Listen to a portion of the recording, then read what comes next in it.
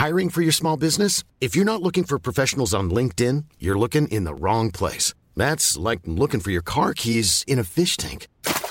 LinkedIn helps you hire professionals you can't find anywhere else, even those who aren't actively searching for a new job but might be open to the perfect role. In a given month, over 70% of LinkedIn users don't even visit other leading job sites. So start looking in the right place. With LinkedIn, you can hire professionals like a professional. Post your free job on linkedin.com/people today. There's never been a faster or easier way to start your weight loss journey than with PlushCare. PlushCare accepts most insurance plans and gives you online access to board-certified physicians who can prescribe FDA-approved weight loss medications like Wegovy and Zepbound for those who qualify.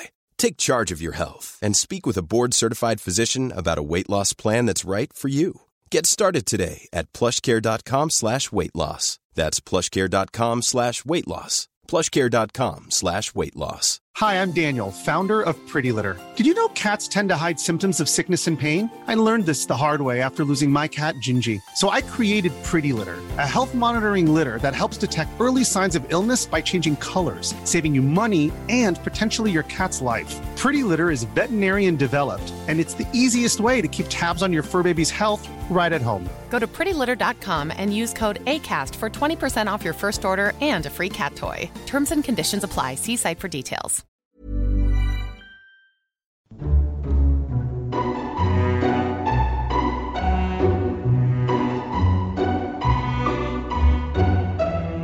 Hello and welcome to Lore Watch, a roundtable freeform discussion about lore in the games of Blizzard Entertainment.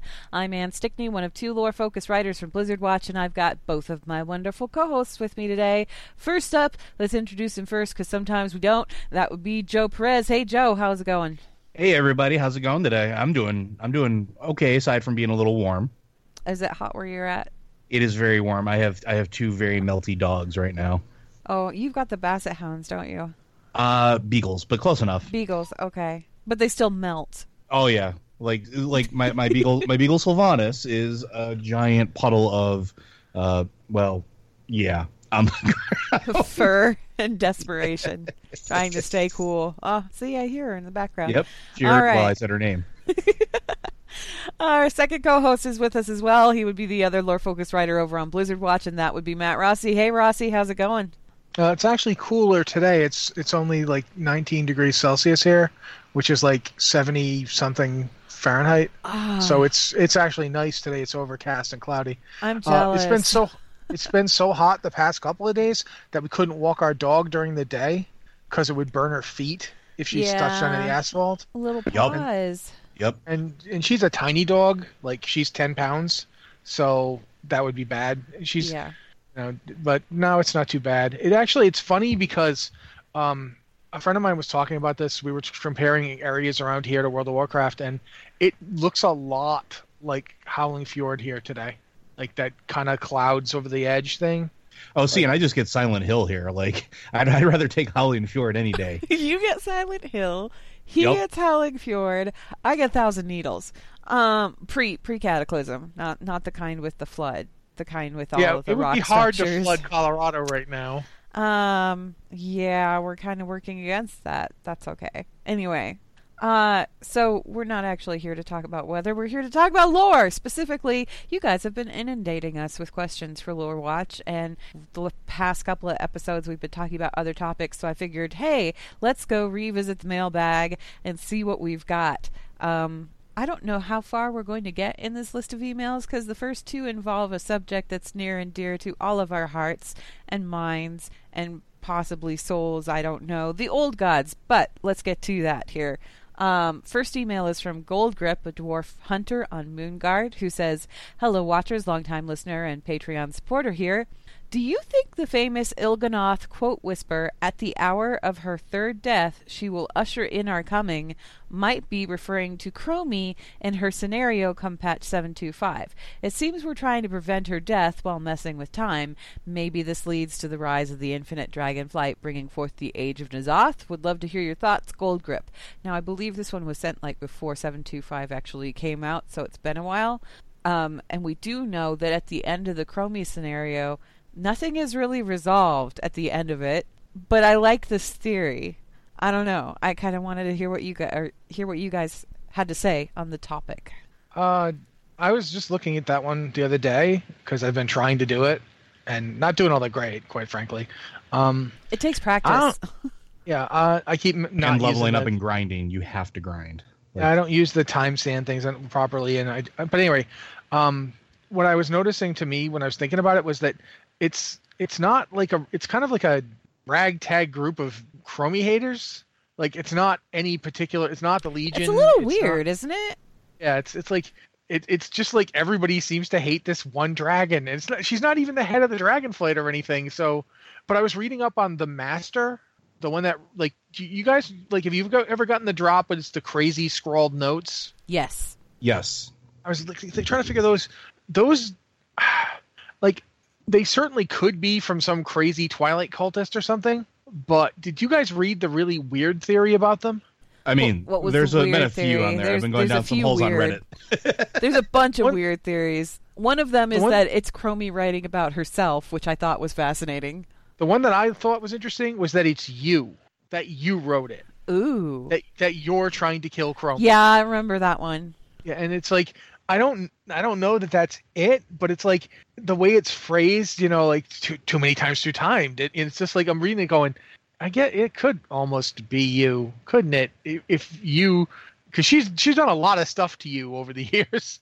Chromie has had me end up like I remember in Wrath when Chromie made me like have me from the future come help me, and then later on I had to go back and be me from the future and help me back then. And of course, there's always the fact that this goes to Anderhall, and that's the first time I think everybody here would have met Chromie at Anderhall, right? I think so. Yeah. Yeah, back in Classic. That was the first time you met her. It was not the first time that she met you. No, it wasn't. And it got me thinking, like, maybe it's not so much like anything to do with the old gods, although maybe it is. But it feels an awful lot like Chromie is more important to the Infinites than she would be to anybody else. Because she's been so active lately, like the Anderhall thing. And more importantly, she's active around you. And even if you're not the one trying to kill her, you're important. You know what I mean? Like at this point, you're the head of whatever order you are. So and it's the thing that always struck me as kind of odd about the situation is, yeah, you have the 4 dragon shrines, and the 4 dragon shrines, it's what? There's like Scourge, there's Burning Legion demons, there's the Void, and then what was the 4th one? Satyrs? Yeah. So you have the Nightmare. You have the Nightmare in the Life one. You have the Legion in the Black Dragonflight one, which was a little weird. Kind of. That's Legion because he was undead. Was it undead? Because I mean, what was the main boss of it? The main boss of it was a Dreadlord. Yeah, but there was undead inside the shrine. I keep forgetting the Legion can do necromancy. That's my right. bad. Sorry. Yeah. And then you had Void with the Arcane, and then you had again undead with the Life Scourge, one again. Like the Scourge proper, Death Knights and all were in the Red Shrine.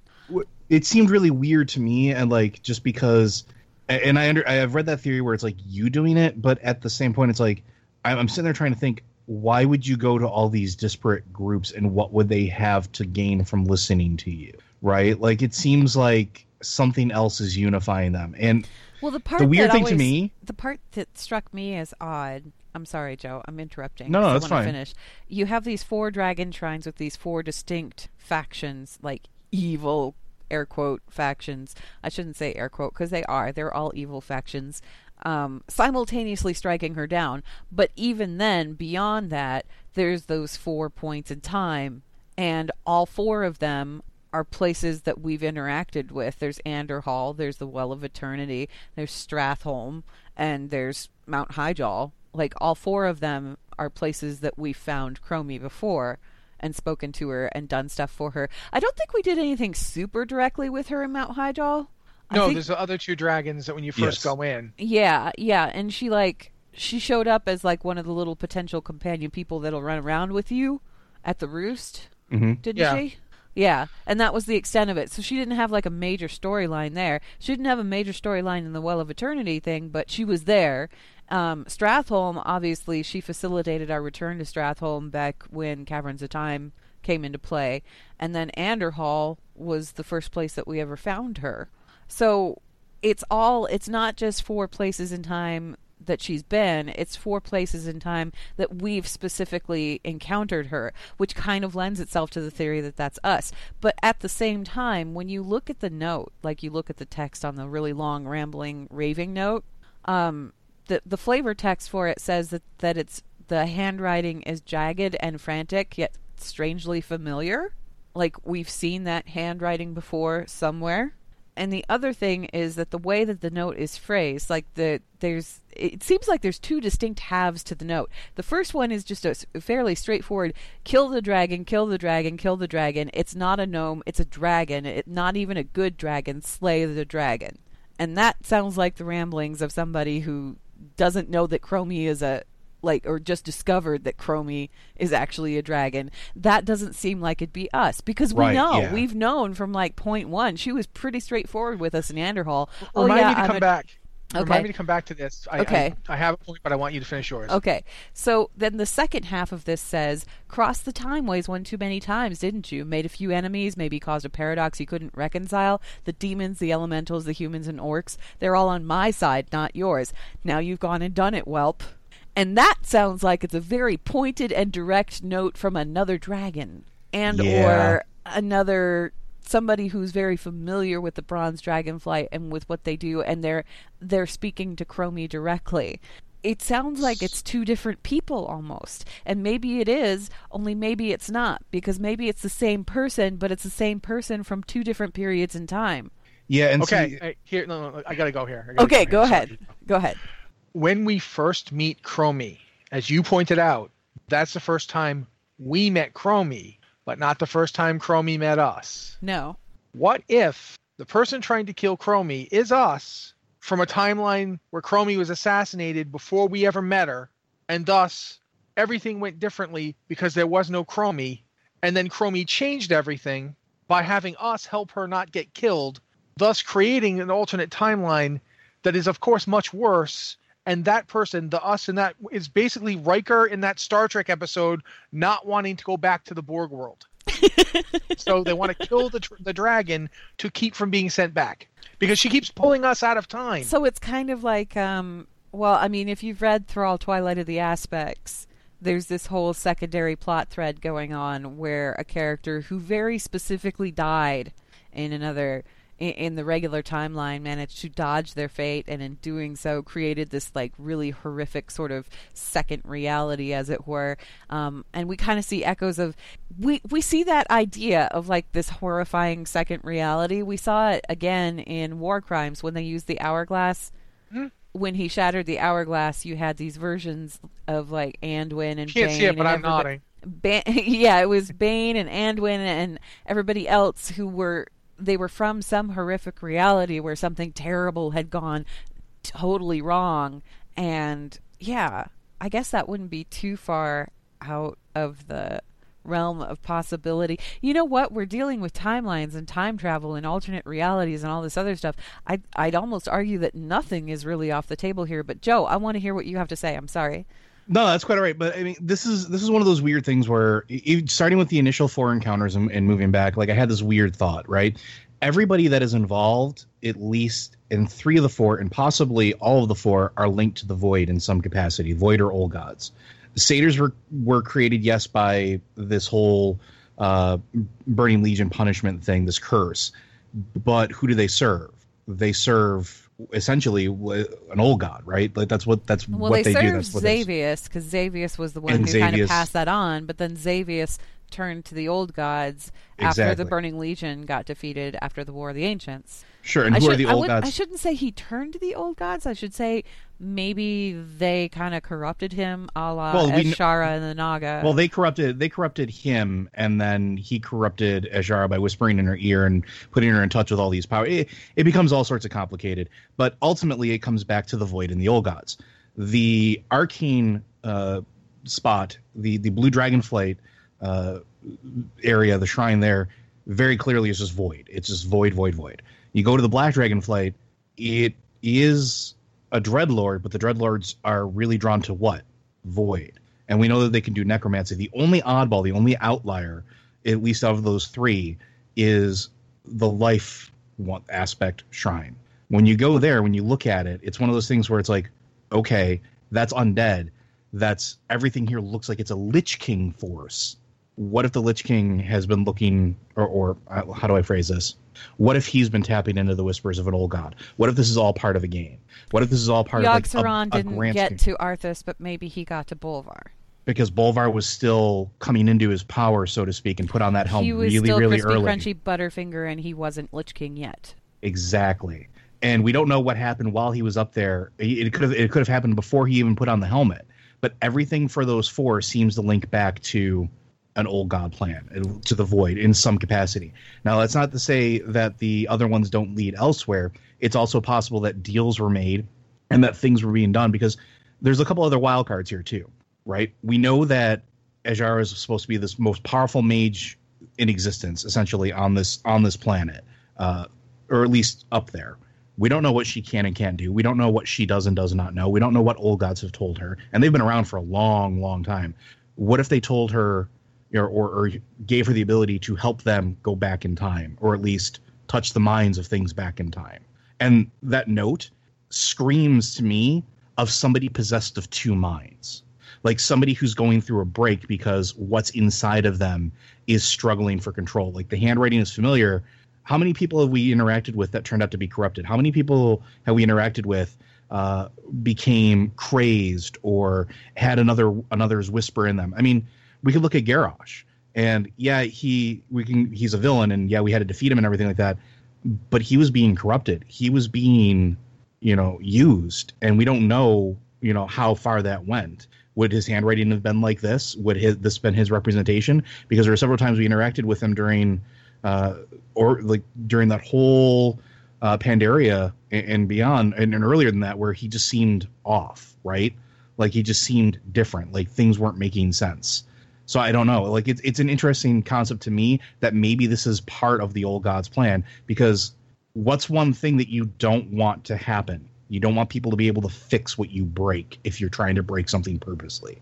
The Bronze Dragonflight is a unique entity in the fact that they can fix a lot of the things that are broken because they have the ability to correct the time ways, curate the time ways, and, as you've pointed out, pull people out of the time ways. I mean, heck, look at Warlords of Draenor. That entire pocket universe was created because a Bronze Dragonflight member was, hey, this is what we should be doing, and went and did something. That's incredibly powerful. That was one dragon. That wasn't like a whole bunch of them. That wasn't even an aspect. Chromie, I think, just happens to be maybe the oldest or most powerful thing to fixate on, because we rally to her as players. If she's not there, who are we going to rally to in the Bronze Dragonflight? I feel like I should, first off, side note, apologize for calling Bolvar Crispy Crunchy Butterfinger, but he kind of was.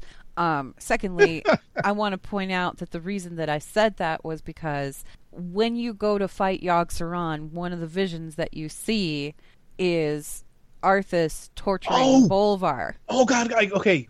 Sorry. Keep going. I got something else I got to come back to when you're done. Okay. You see Arthas torturing Bolvar, and you see Yogg-Saron mentioning that Bolvar doesn't break or something like that. He says that he's resilient. I don't remember the exact text for that. I could go look it up, but I don't feel like it right now. What if Arthas didn't get to Bolvar because Yogg-Saron already did? Take it a step further. And I just thought of this too. Bolvar is who he is because because who created him? Who accidentally created him? The Red Dragonflight. Where are the Lich King's forces? Oh, in the Red Dragon Shrine. That is an easy sell. It's a revenge. Hey, you think it's a revenge tactic? You hate this existence you have. Well, I got this plan. See, the Bronze Dragonflight can make this not a thing for you. I can bring you back to being a human. Would you like that? Would you think that's great? We can undo everything, but she's going to keep fixing it. What if we take her out? This is a great deal for you, man. Look, I can give you this brand new set of keys to a brand new human body. We can get you back to being the hero that you were, and everybody will remember your name. What do you say, pal? Let's go do this thing together. That's an easy sell. You guys are kind of forgetting something, though. What's that? And it doesn't necessarily oppose what you're saying. It might even confirm it. What is Icecrown Citadel? It's the blood of an old god. It's made out of Serenite. How much of it is there? The whole chunk of it. Where is Bolvar right now? Right smack in the middle of it. Yep. That's why I said maybe the reason that Arthas couldn't get to him is because Yogg-Saron already did. And like I said, it's an easy sell, because if you hate your existence, if your existence is nothing but tortured pain, and these are the ones that caused you to be in the situation, you couldn't even die with honor. And these are the Whisper Gulch whispers, by the way. I was just looking them up because why not? They are coming for you. Give in to your fear. Kill them all before they kill you. They have turned against you. Now take your revenge. It was your fault. Tell yourself again that these are not truly your friends. You are a pawn of forces unseen. There is no escape, not in this life nor in the next. Those are just the Whisper Gulch ones. And that sort of coincides with what I'm sort of seeing, at least now, with like the Lich King consolidating his forces. Well, that's and what looking I'm for saying. old allies and consolidating the power. It fits. Maybe that's where the whole Void tie-in is at. So now let's go back to this email, because this email does have a very valid question in it. That Il'gynoth quote whisper says, "At the hour of her third death, she will usher in our coming." Now, to my knowledge, Chromie's never actually died. She knows how she's going to die, and she knows when she's going to die. And this other death that comes in with the whole Deaths of Chromie scenario, this is an anomaly in which somebody is trying to kill her, and yes, she does die if you don't stop things in time, but then you could go back and start over again. So there's not like a solidified third death there. It's just going over and over and over again. But do you think that these two things are related? I mean, since we're dealing with what looks like Void stuff, maybe even Old God stuff with the Deaths of Chromie scenario. I'm really latching on to this idea that the Bronze Dragonflight specifically is being targeted because they can fix this stuff. Like, let's say the hour of the third death, let's say it's not Chromie, let's say it's someone else, which we can speculate a dozen other folks that fit that profile. We've gone through this a couple times. But again, they are in the unique position that they could theoretically fix that death. They could either pull that person out of time, or they could send people back to prevent it. We've done this before. We have prevented the death or caused the death of multiple figures due to the assistance of the Bronze Dragonflight. What if that's the reason she's being targeted, is because this is part of a prophecy that has to be fulfilled, or a conditional trigger that the Old Gods or the Void Lords need to happen before they can actually move on with the next part of their plan. Removing anything that would oppose you seems pretty good to me. I'm going to just be more straightforward and not worry so much about that kind of thing. I'm just going to say up front, I don't think it's Chromie, because Chromie dies way more than 3 times in this. Yep. Like, just in the setup, she dies 3 times. Yeah. Like, we've already failed, if that, you know what I'm saying? The hour of her third death has already come and gone if you're talking about how many times she dies in this scenario, as opposed to how many times, since she doesn't actually die at all since we prevent it. But if you're talking about during the scenario, she dies 3 times just in the warm-up, just to get to like, oh, that's what happened. I've already, because she contacts you, she's died once already. She already knows I was murdered out of my proper element. I'm supposed to die later than this, so I've died once. Then you go and you see her get blown up again. Then you go and see her get blown up again. That's 3 times. So I don't think that it's referring to Chromie for that reason, since it would already have happened. And there would the other basically thing there is would be a big wah wah wah. You'd have failed. There's so. the implication there too that whoever is doing this to her is somebody who is familiar enough with the timelines that they can manipulate them themselves. Or at least, doesn't she say they've done their homework? They've done their homework, and they've blocked, like, she's originally going to give you, what, like 6 hours or something like that? But they put a block on it. And it's similar to, do you remember back in Cataclysm, the reason that we had to go to the Well of Eternity first in Cataclysm was that we had, the reason we had to go to End Time first in Cataclysm was because in End Time, the creatures in End Time, and I'm talking about, oh my gosh, Murozond. Murozond, thank you. I was trying to remember his name. I'm like, how do you do it backwards? No, it wasn't backwards. Anyway, Murozond had locked down, Murozond and the Infinite, they had locked down the timeways to a point where the only place that you could go if you tried to travel in time was End Time. That was it. That was the only reality that they had left open. So you had to go there and you had to defeat Murozond in order to open the paths of time so that you could go back to the Well of Eternity and get the Dragon Soul and bring it to the future. There was a big thing about it. So obviously the Bronze Dragonflight and the Infinite Dragonflight, they have the experience here to lock down these timeways like that. So, and that lends credence to like a couple of different theories. One of them is that it's Chromie herself, but the other one is that it's us because, well, if we've done our homework, if we did our homework when we were going to end time and everything, and we were fighting Murozond and all of that, well, then yeah, we would know that there's the potential of that being a possibility, and we could theoretically find that and lock it down. We don't know who killed Chromie. That's the part that kind of sticks with me about that whole scenario. Yeah, we never do find out. It's a fascinating scenario, but once you've fixed it, she's like, yeah, I don't care. We fixed it. Not going to happen again. We're good. Like, she doesn't want to look up the perpetrator or anything. She just leaves it there. She's far more fascinated with what's going to happen next than finding out. Shouldn't we figure out who it was so we can stop them from trying again? No. We fixed it. It's fine. And you would think that, as a bronze dragon, she would know if things are all right or not. And obviously she thinks things are all right. We don't need to follow that little trail. Maybe we'll follow it in the next expansion. Who knows? I do find it fascinating, though, particularly, I mean, I know we kind of gone down the rabbit hole here a little bit. Sorry, Gold Grip. The idea that maybe Bolvar wasn't as resilient as we thought. Mm-hmm. Maybe the reason Bolvar was so resilient was because he had already been taken by something else. Because that's the thing. Yogg-Saron couldn't affect the Lich King. He couldn't do anything to the Lich King. Not directly. Arthas was already too in control. Arthas was already too in control. There was like nothing that Yogg-Saron could do. But here's this other creature, this other being that the Lich King obviously wants. He's in the depths where all this Serenite is located. He's kind of weakened a little bit. He's stuck in this sort of half-life, if you want to call it that. Half-Life 3? No. He's never coming out then. We're fine. He's never coming out. It's okay. We're fine. It'll just be delayed forever. No, but he's like stuck in this existence where he's trying to resist the Lich King. Well, what if a little voice said, "Hey, I can help you resist that guy. Let me in. I'll do you a solid and help you out." Or a little voice said, "Hi, it's me, the Light. I'm here to help you. Well, yeah, let me take over." Guys.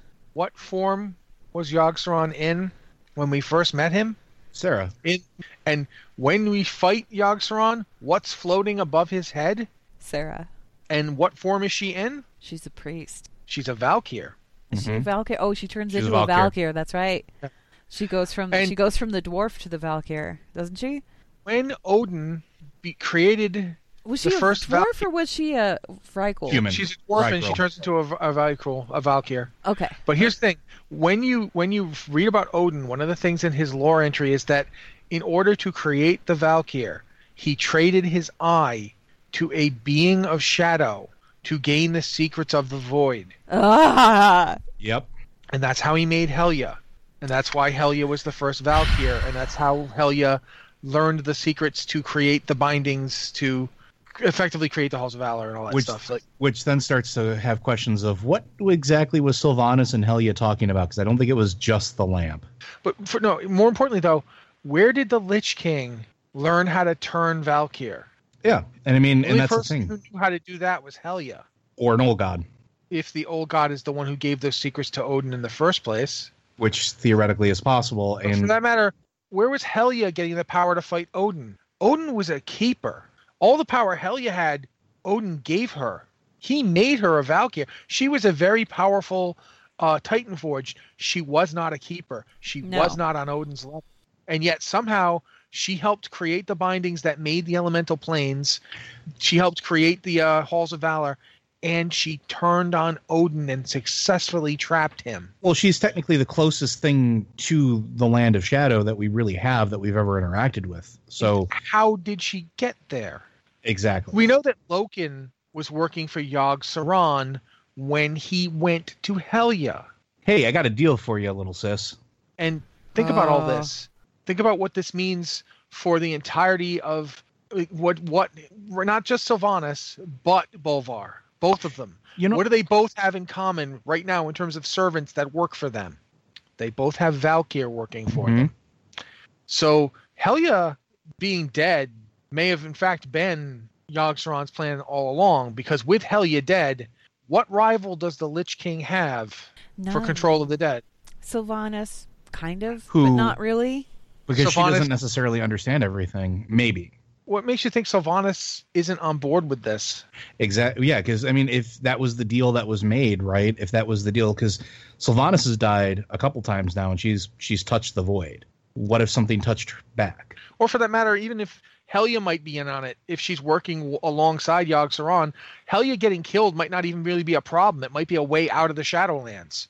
Sure, and then that might be it too. Like, that might be her way back, because, I mean, it would make sense. It would make sense that maybe she has to be freed from her prison of her assigned role, and that's how you do it. Or her body. Now you can put her spirit in another body. So, who's got plenty of bodies to put her spirit in? This is the point where I point out that Sylvanas has died twice so far. Yep. And what if her third death allows Helya to come into the shell? Or just allows something...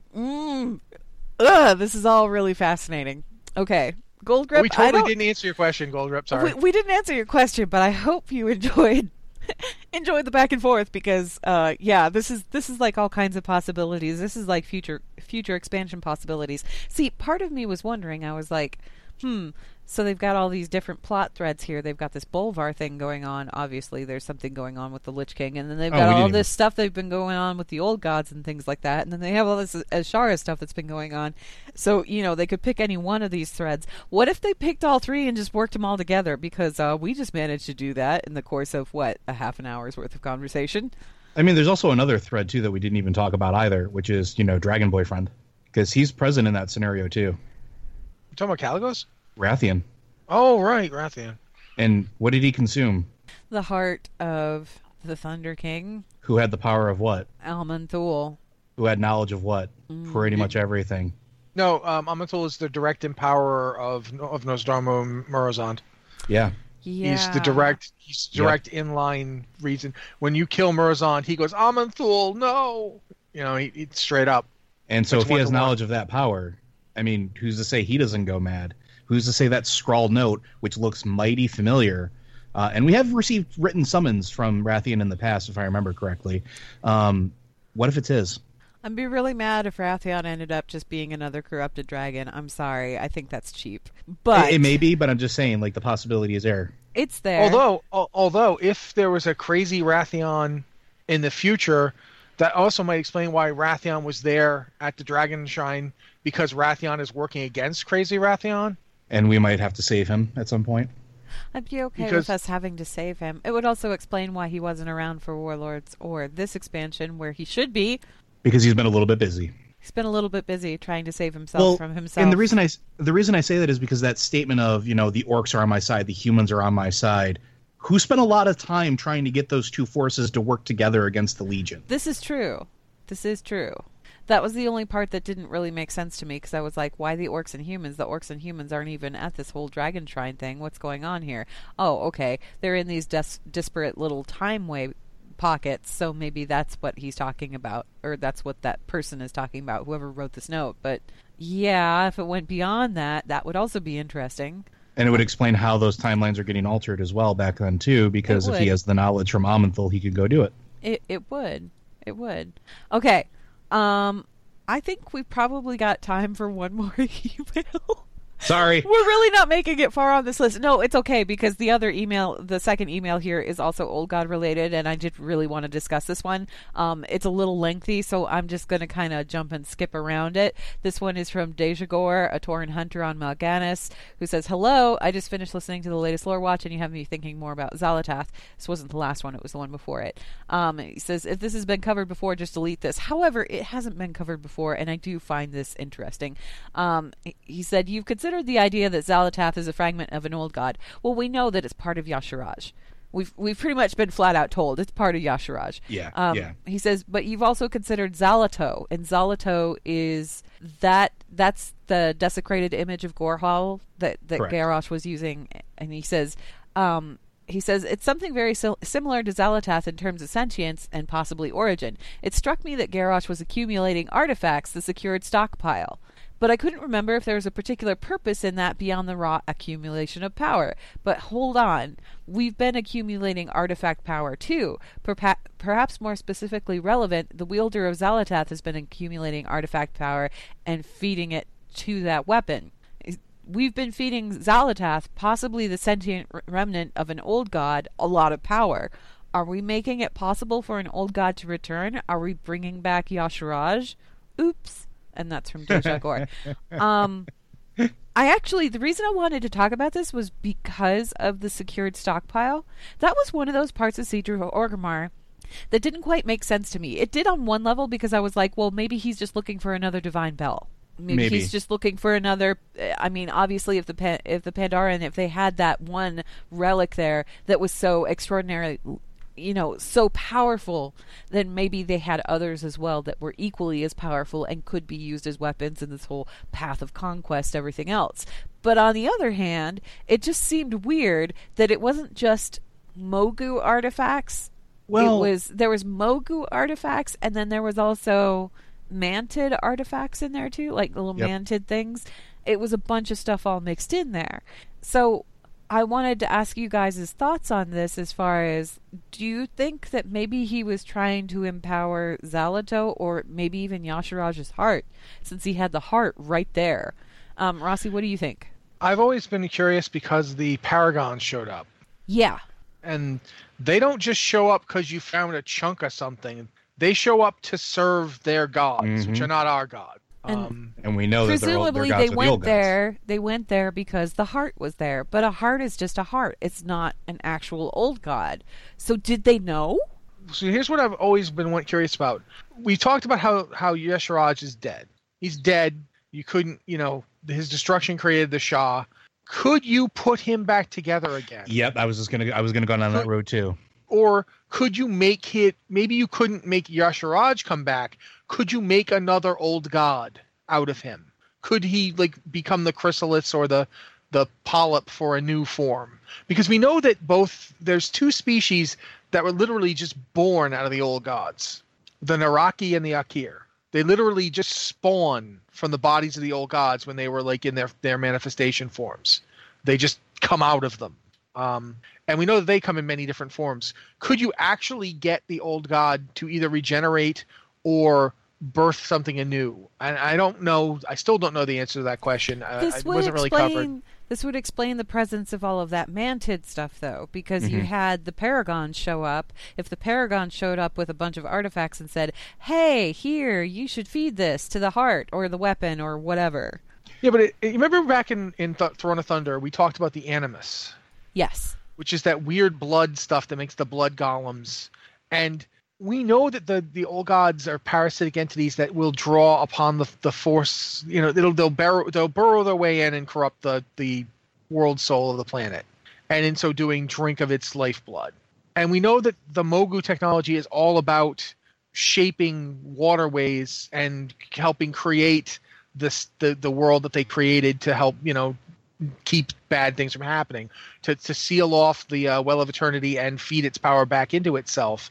Mogu technology, the Divine Bell is Mogu technology. You know what I mean? The Mogu, as they became more authoritarian, they kind of veered off into Shah stuff and weird stuff. And when we say Mogu technology, technically we mean Titan technology, because these guys are Titan forged. Exactly. So there's no reason. It feels like the old gods have always been great at co-opting the weapons of their enemies. I mean, that's the whole thing the Curse of Flesh is. Curse of Flesh is all about turning the weapons of your enemy into something you can make use of to facilitate absorption. I mean, we know that the Tribunal of Ages was something that Loken made up to confuse us, but we also know that's what the Curse of Flesh is. That's what it does. It facilitates absorption. But is it a curse? Because we had that discussion too. Yeah, we've had that discussion. But for right now, though, maybe he's accumulating all that Titan stuff because it can be used. It can be used by the old god. They can use it. They know how. If they can't use it themselves, they can figure out ways to use it. It feels like this is certainly one possibility that they were using it to either rebuild the old god or feed it. But then we have to factor in Garrosh. Because Garrosh, when he got his hands on the Divine Bell, what was the first thing he did with it? He tried to make a soldier out of it. Like, he had Ishii use it. And when Ishii failed, he was like, you were just too weak. You got to try harder, bud. It's like Garrosh was arrogant enough that I don't think Zalatow would have been enough for him. I don't think holding that thing would have been enough for him. And you even see in the fight, he pulls upon the power of the heart directly. Mm-hmm. He uses it to change himself. Or the heart channels through him, one or the other. No, he steps up there and says, I will have my world. He demands it. He doesn't, if it's corruption, it's not corruption on somebody who had to be talked into it. Yeah, but I think that's part of the old gods thing in general, right? Like, and this is just looking back at it, every pawn they've ever had, every person that they've ever used has willingly agreed to it. Whether they have been manipulated to that front or not, they've all been willing participants in some capacity. I think the difference between Garrosh and everybody else that's ever been corrupted by an old god, though, is that Garrosh looked at the old gods and looked at the heart and looked at all this other stuff and said, here's a tool I can use. Yeah, he wasn't... Sure. He wasn't a supplicant. Like, if you look at the Twilight Father, or you look at, like, Cho'Gall is broken and crazed and, worships it. Garrosh wasn't worshipping squat. Yeah, but that comes back to the same thing, too. Like, you don't necessarily have to be a worshiper, right? No, like, it could be this thing saying... You're not getting my point. Garrosh was pride. Yes. Okay. Garrosh's pride manifest. Garrosh is the Shah of Pride. He's so proud that the Shah of Pride rose up in his wake. He's perfect. I think what we were going to end up seeing, if Garrosh had gotten his way, there would have been a new old god, and its name would have been Hellscream. Yeah, and I agree with that statement. And I was going back to the accumulation of the artifacts. The one thing that I wanted to talk about of that, at least, is when Y'Sharaz died, when he was ripped out of the planet, we don't know what was left behind. We do know pretty darn well that old god body parts make very powerful weapons and artifacts, and we don't know how widespread they are. So it could have been a potential along those same lines of, Hellscream going, I need to find all of these pieces and get as much of this back to me as possible, because it will only do nothing but bring me to my full potential. And that always struck me as, like, I don't think they were just grabbing artifacts of power for the sake of grabbing power. I think he was looking for specific pieces. I think he was being whispered to of, these are pieces you need to find. These are pieces of my body that can become your body. These are pieces that will feed you. These are pieces that will make you more whole. And that, to me, that was always an interesting thing. And do you think if we'd left him to his own devices, he would have eventually pulled a Daenerys and just, like, eaten the heart? I think so. I shouldn't say a Daenerys. I should say a Rathian. Well, actually, Rathian pulled a Daenerys. I don't know. I don't remember how those... But do you think he would have consumed it? Like, just consumed it and said, okay, I'm the best? At some point, I think that was the inevitability. Okay, so now going back to the other point here being made by Dejah Gore, which I actually think is pretty interesting when you look at it, because there are parallels. The champion that goes out and gets Xal'atath and starts feeding it artifact power, that person is also using that weapon as a tool. Much in the same way. The Mitch? The Mitch. Okay, so the Mitch has gotten this... weapon of unfathomable power. Mitch just wants his tentacle buddy, that's all. This weapon that speaks to him and says all kinds of crazy, unusual, weird things depending on what part of the world you happen to be in, and starts stuffing it full of artifact power because it's going to make him more powerful. And that's almost like a mirror of what Garrosh was doing, because Garrosh was essentially doing the same thing. He's like, I'm gonna feed all this power to this weapon, to this heart, whatever, so that I can become more powerful. Are we looking at a mimicry situation here with the Shadow Priests? I think so. I think because, and I was actually just talking with Tart about this last night, because all of the whispers that Xal'atath gives the Shadow Priest, I mean, it's all stuff of, like, it's consuming power. It likes consuming power. It is a sentient thing, and we're willingly giving it power. And again, we surmise that this is a piece of an old god. I mean, I don't necessarily think that we're going to become the conduit, but we're just giving this thing more and more power to maybe remanifest or become something different or grow into something bigger and badder. Do you think that we're, like as Dejah Gore said here, do you think that we're bringing back Y'Sharaz? Or do you think that maybe we're feeding into N'Zoth with this, since N'Zoth is supposedly the last one left? I think N'Zoth is looking... I think N'Zoth is helping it along necessarily to bring more manifestations back. Because the dagger says mean things about N'Zoth. Yes. Straight up, it is not friendly with N'Zoth. But I mean, the old gods were not necessarily friendly with each other to begin with, right? To my knowledge, we've never actually had the situation of an old god talking smack about itself. That much we haven't had yet. Doesn't mean they won't. They are, insanity is their thing. But I do want to point out one thing before we continue on this discussion. There's one thing about this weapon I want to point out. There's a particular person who wielded the dagger before. That person's name was Modgood. Yep. And Modgood took that dagger right up to the gates of Grim Batol and into it and corrupted the heck out of it. All that stuff you see in Grim Batol that's all weird and old gaudy, that's from Modgood. And when she finally got attacked by Kardos Wildhammer, when he was finally, the fight was on to defend or lose Grim Batol, she reached for the dagger and it was gone. So the dagger isn't just a self-aware thing. It can up and leave anytime it wants to. And so her last words were, "You promised." I have a fun little proposition here, right? Just fun. Let's think about this for funsies. So we have Xal'atath. We've been feeding it artifact power, or Mitch has been feeding it artifact power all of this time. And we talked about the fact that we don't know how many pieces of Y'Shaarj are still floating around. Maybe Garrosh was kind of like pulling them all together or whatever. We're also looking very much at the distinct possibility that the next expansion is going to be an Old God expansion. Correct? I mean, that's all signs. Yep. All signs seem to be pointing really in that direction. Okay. We also know that we can't take our artifact weapons forward into the next expansion unless they decide to go ahead and do that for us. So the question is, what do we do with them? What would happen, just theoretically, if at the end of this expansion, we beat the big bads, the Burning Legion's been dealt with, everything else, and all of a sudden our weapons start talking to us. All of them simultaneously start talking to us, just like Xal'atath. I mean, every artifact weapon ever. I gotta say this much. I don't know about other people. I don't know about every artifact weapon. I really only have played a couple classes high enough to know most of them, but the warrior arms artifact spent like 3,000 years inside the head of a Jithraxi that someone else tried to use Xal'atath to reawaken. It's the same guy. Yep. Like, the Jithraxi served Yogg-Saron. Can you imagine Ashbringer going corrupt at the end of this expansion?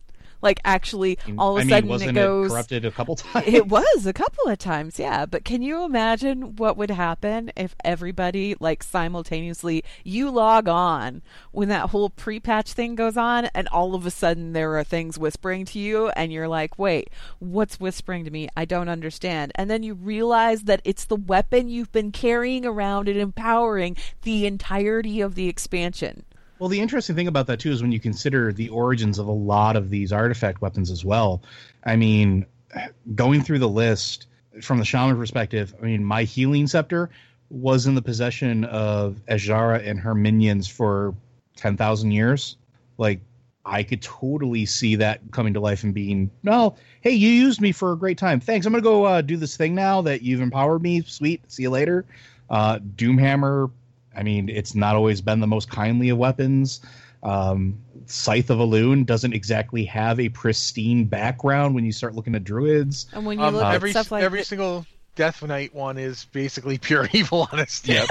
I mean, it's like, this is my evil axe that drinks souls. Oh, well, and this you is look my at the evil Kingslayers. sword that spreads poisons. And the Kingslayers were made, made by Gul'dan, a warlock, and then you've got the Dreadblades, which have this long and storied. But I mean, when you look at every weapon that you look at, it's like there's the potential for darkness there, even with the Ashbringer, because what was the Ashbringer composed of? What was it made from? No. It's an Aaru.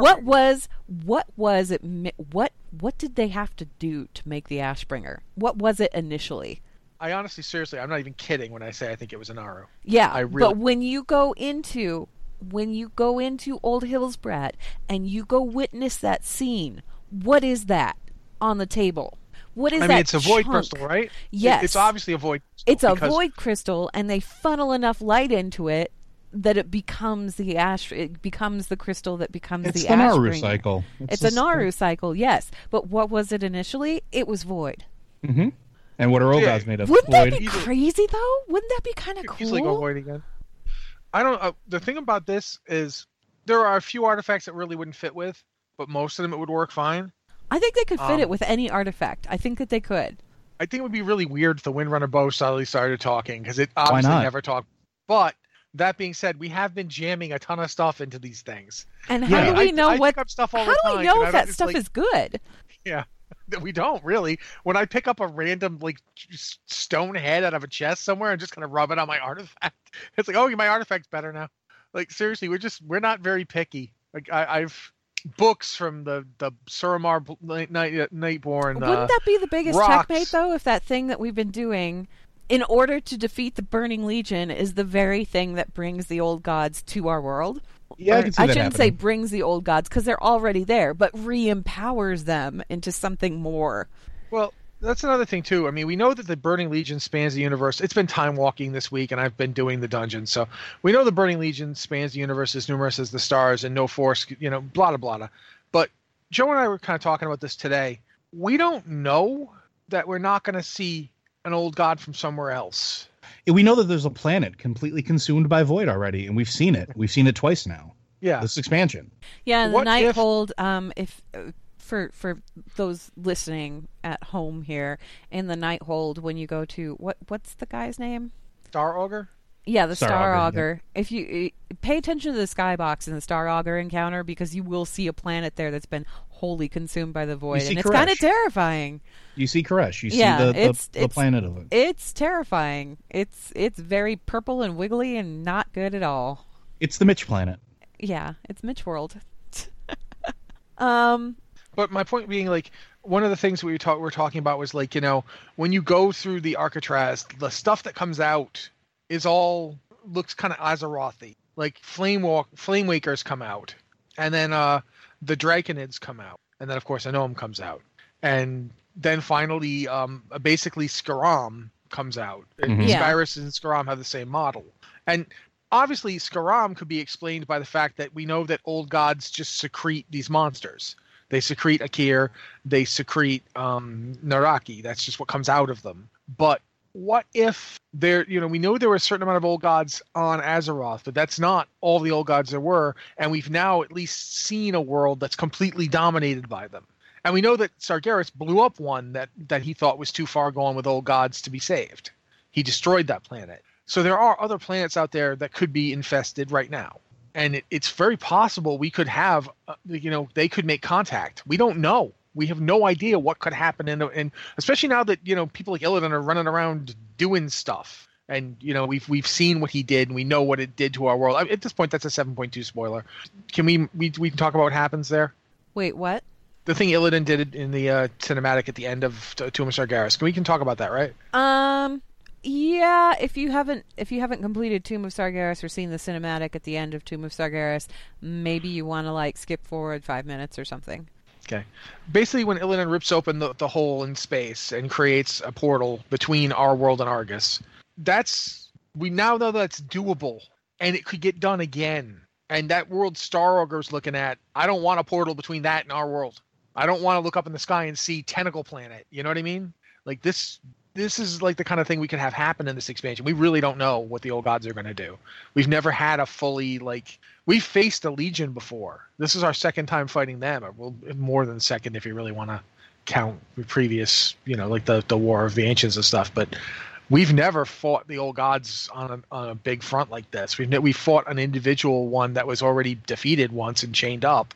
We've never the Black Empire is the last time anybody actually fought a full-scale war with them, and that required an entire army of Titan-created beings. And even then, that didn't end exactly so well. I mean, we're still feeling the after effects of it now. Yeah, exactly. Imagine if, a planet full of them showed up. A planet full of them that have been feasting on the power of the universe as well as the void for how many millennia? This is true. Yeah. Xal'atath has some cool things to say too when you go into the Tomb of Sargeras raid. He's got new things to say, particularly when you defeat Kil'jaeden. And again, we're still talking spoilers here, but I don't think we're at the 5-minute mark, so it's okay, we could talk about it. When you defeat Kil'jaeden, he says, "I can feel the pulse of your world quickening. Soon all will be drenched in its lifeblood," which is kind of creepy. But there's other stuff that he says. There's a lot of other stuff that he says. One of the things that always stuck with me, too, is this trifling skirmish is little more than a distraction. The true battle draws nigh as the circle nears completion. And again, we're going back to that whole circle nearing completion. There's that whole question of the circle thing, and that circle thing has been mentioned over and over and over again. It was mentioned even in Karazhan when you, like at the beginning of the expansion, when you trip the defenses in Karazhan, you have that remnant of Medivh who says the thing about the circle. We still don't know what that is. We don't know what that is, but the possibility exists that in trying to defeat the Legion, we're only making it easier for the old gods, which would also, that would kind of lend itself to the whole, oh yeah, we had to go fight the Nightmare, but the Nightmare wasn't really working for the Legion or anything, so why'd we have to go fight it? Well, maybe it just wanted to distract us for a little while, or maybe it wanted to facilitate some kind of transfer. Did you guys, there's one whisper from Xal'atath that in particular fascinates me. Which one? It was here in ages past that the god of the deep lost a great battle to the god of 7 heads. Yep. But as was so often the case, even defeat ultimately worked in N'Zoth's favor. Yeah, and that's the thing. Who was the 7-headed god? Y'Sharaz, right? Yeah. So Y'Sharaz beat up N'Zoth, put him into a coma, and that seemed to work out in his favor. I could see that. Rossi, you want to go into that a little bit more? Well, I'm thinking about in terms of N'Zoth turning defeat into its favor. We won in the Emerald Nightmare, right? We stopped it. And thus we turned to face the Legion. Yep. And now we're going to be fighting the Legion this whole time, and we're not fighting anything else. And even that defeat, being defeated by Y'Sharaz, worked out in N'Zoth's favor. What if we just woke up? What if we woke up N'Zoth by pushing it out of the Nightmare? Well, more importantly, too, I mean, that's something that we've talked about before. We have talked about whether or not we woke up N'Zoth by pushing out of the Nightmare, and I think that's certainly possible based on what we've, talked about before. But what's getting me is this. When the Legion, if the Legion is actually beaten, if they're beaten, if we do the unthinkable and stop these guys, that is essentially pulling, for all the Legion's sins, they scourge planets. Yeah. To keep them from the clutches of the void. There's nothing to do that anymore. And are we capable of filling that role? Yeah, and are we capable of doing it on a galactic scale? Can we do it across multiple worlds? Can we do it across the Great Dark Beyond? And what happens, nature fills a vacuum, and the old gods are like nature gone mad. They're like rampant, terrifying nature. They're like unnatural nature, if you want to put it that way. They're the opposite of it. But it's when this vacuum forms, when there is a void, it will be filled. And in this case, it will be filled by the void. It just fascinates me to think about this, because we know that the blade isn't friendly to N'Zoth. It isn't. It disdains him. What is it? What is going to happen? If we empower all these artifacts, are we actually going to end up with the return of Y'Sharaz? Will we end up creating a new old god? Is there an old god out there somewhere coming? I mean, there's just a million possibilities that keep freaking with my head. But the one that keeps coming to mind over and over again is the one you just pointed out. The one about, the lifeblood will drench the world. What's the world's lifeblood? The Well of Eternity. And the water therein. I mean, we've seen it over and over again. What happens?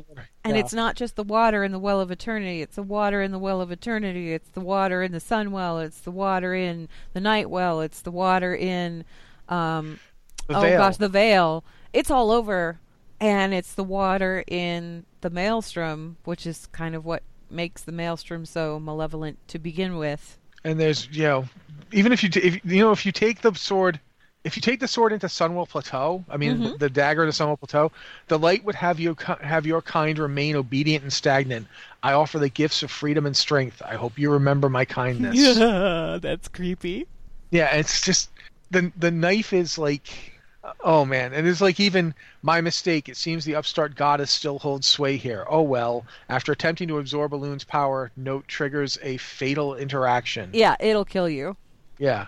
So there's some messed up stuff going on here where, I don't know. I find myself feeling like we're gonna see something worse than an old god, and it might be something worse than an old god that's coming.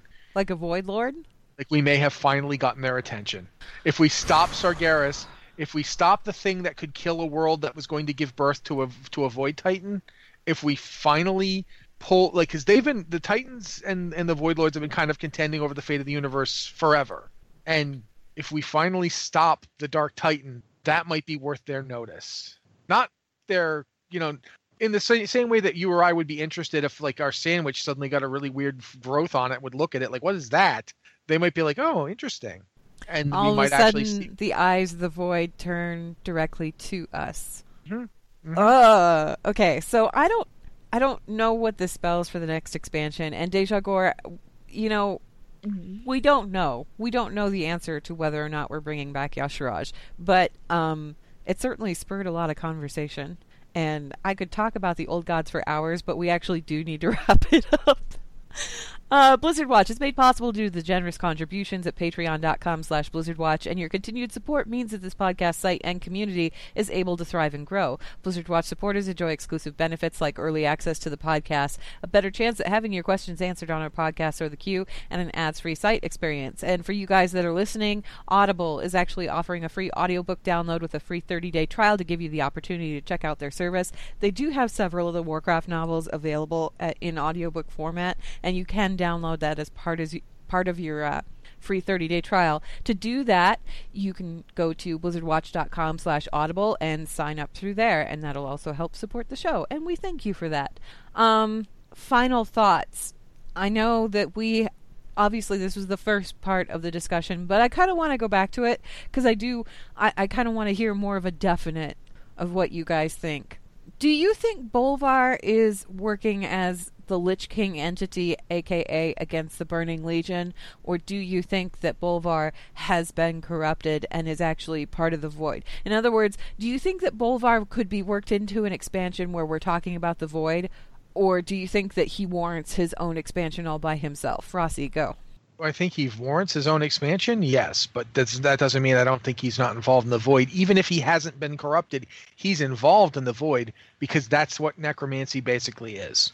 Necromancy is rooted in shadow magic.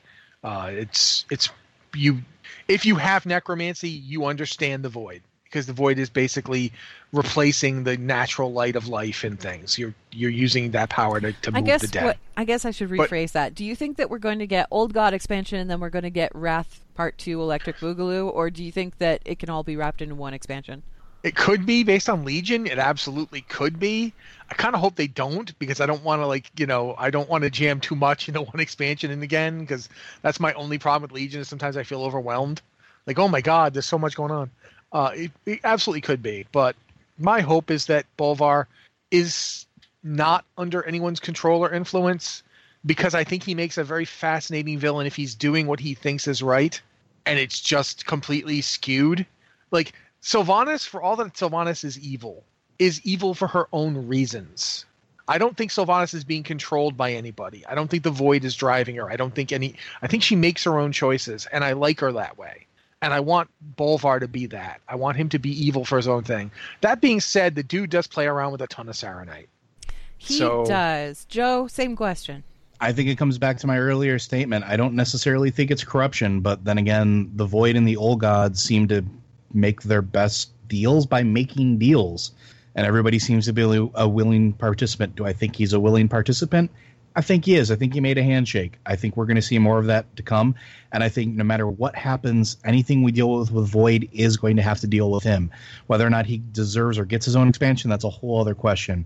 But I think whatever the next steps are, I think they are going to involve him quite a bit.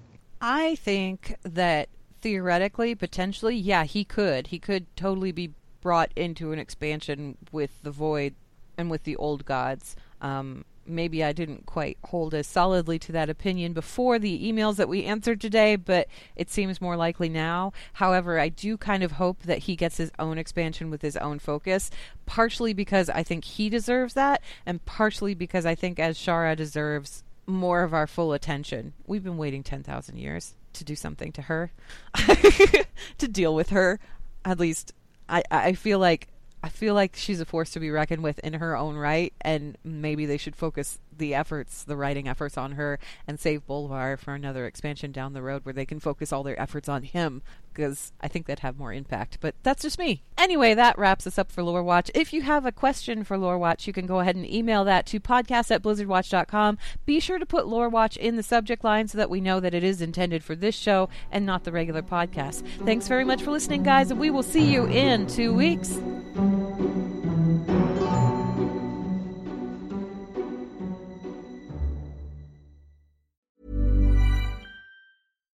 Why don't more infant formula companies use organic, grass-fed whole milk instead of skim?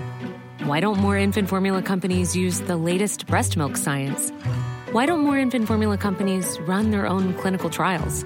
Why don't more infant formula companies use more of the proteins found in breast milk? Why don't more infant formula companies have their own factories instead of outsourcing their manufacturing? We wondered the same thing. So we made ByHeart, a better formula for formula. Learn more at byheart.com.